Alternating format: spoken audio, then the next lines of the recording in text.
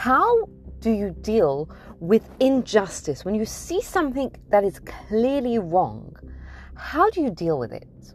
Welcome back. I'm Gila Ross, host of the Power Up podcast, where we share short, relatable ideas that upgrade and impact our everyday lives. And in this series, Torah for Today, we take ideas from the Torah portion of the week and use it to inform the issues that we grapple with in our day-to-day lives. Last week on the podcast, I spoke about how my daughter came home from school upset at something controversial that the teacher had said. And I didn't share what the teacher had said, but in my opinion, it was something that should not have been said. And someone made a comment on my Instagram where I posted a short video about it saying, I hope you put your battle suit on and went to school about it. And it got me thinking, because this is not just a parenting issue and this is not just a school issue. For all of us that live in the world, in our communities, in our cities, amongst other people, from time to time, we see injustice. We see something happening that is clearly wrong. How do you deal with that? On the one hand, sometimes we could feel helpless, like, if I do something, what's going to happen? Like, is anything going to happen? On the other hand, you can't just let injustice happen. So what, and on the third hand, I recognize that most people only have two hands, but here we go, the third hand. There are those people that sometimes they seem to go too far. Is there such a thing as going too far? If we see an injustice, sometimes it seems, people can question, you can't do that because if you tackle that injustice, the person who did that may suffer too much. So let's kind of take a look at what's the correct way and how do we deal with injustices that we see in our life. So we have a perfect template in the story of Pinchas. Pinchas saw something in the community that happened, and an immoral act, right? One of the leaders of the generation was immoral in a very public way. And he was faced with this very issue that we're grappling with. How do you deal with an injustice? And he went and he dealt with it in the strongest possible way. Now, how do we know whether he was correct or not? So let's take a look at a couple of things that are going to give us a little bit of an insight. Let's first look at Pinchas' personality. What was his personality? And if I ask you to imagine, you've never heard this guy before, you've never heard this story before, imagine what's the personality of someone who stands up to injustice. And the following image might come. It might be someone hot-headed, it might be someone argumentative, it might be someone bold. This wasn't Pinchas. The Torah, before it tells us the story of Pinchas, tells us who he came from. He was the grandchild of Aaron. Aaron was known for his love of peace, right? That's what he was known for. He created harmony between people. And when we're told that link, it's not just a DNA link that he had, but it was a personality link.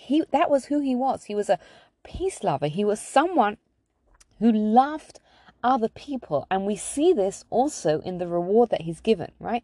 Because a person, when a person doesn't act and they're given a reward, the reward is in proportion to what they do. So for example, in war, if someone is courageous in war, they're given an award of bravery, right?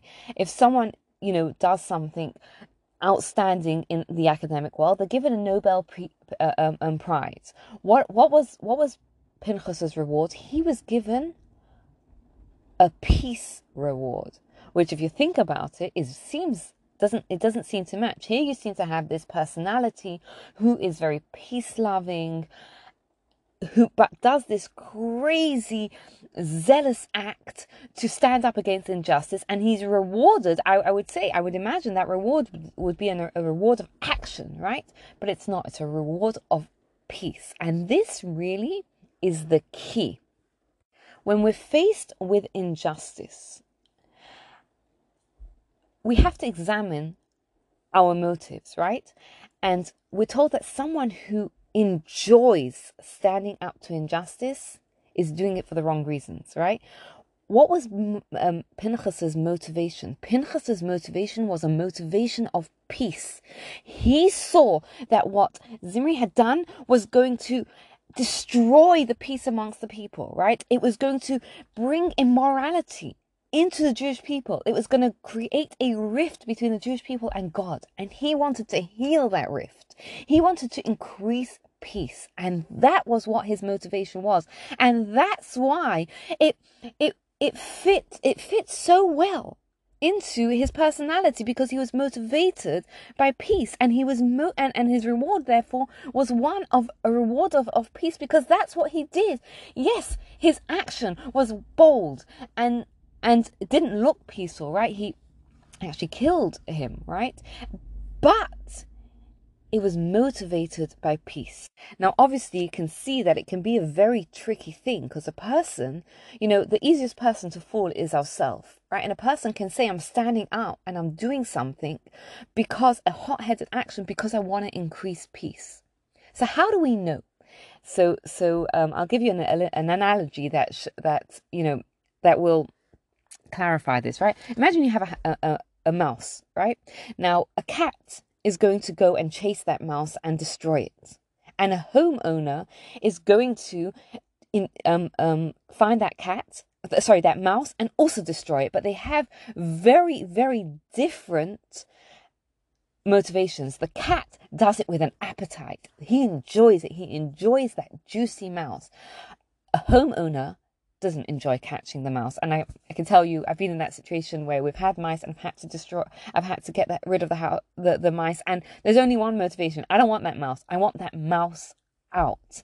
And that, I think, is the key. The question we have to ask ourselves is not what is my motivation, but the question that we have to ask ourselves is, am I enjoying it? Because we're actually told that if a person enjoys the act, it shows that their motivation is wrong. Right? If you enjoy bringing down injustice, that shows that the motivation is coming it's not coming from a good place, right? Because bringing down injustice is a harshness, and a person who is enjoying it has to take a step back and say, hold on a second, maybe I'm not the right person for the job. But sometimes a person sees an injustice and they don't want to act. They don't want to be the person to call that person out or to report or do whatever they have to do to take it down. But they do it anyway.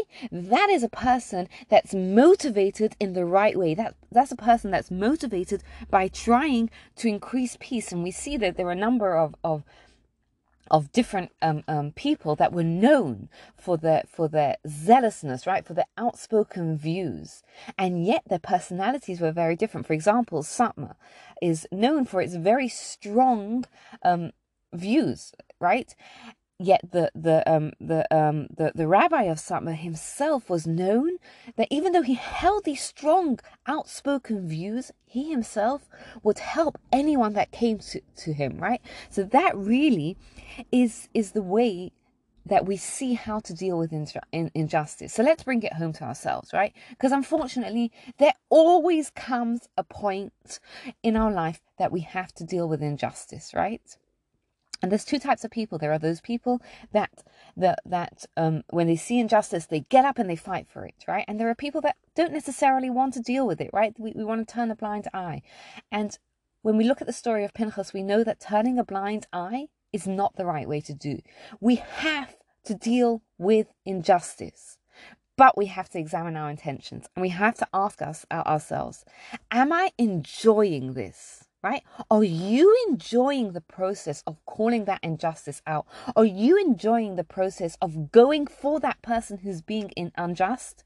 If you are, your intentions and your motivation, it's a hint that your intentions and your motivations are wrong.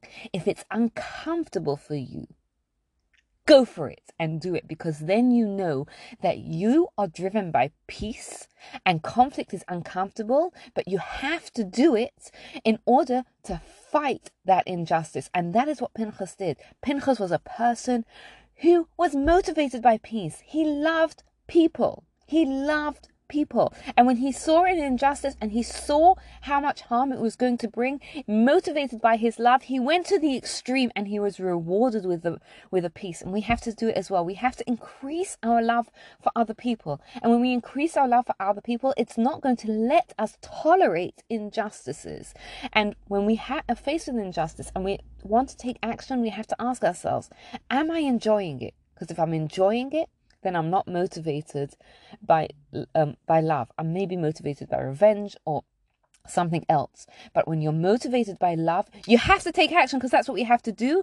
But it's uncomfortable, and then you know you're doing the right thing.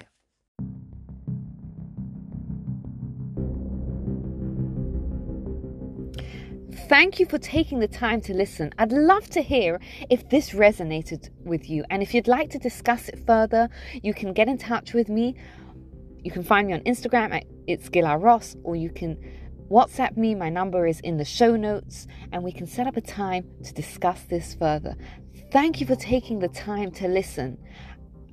Have a wonderful day, and please take a moment to rate, review, subscribe, and share this podcast to anyone else who would benefit from it.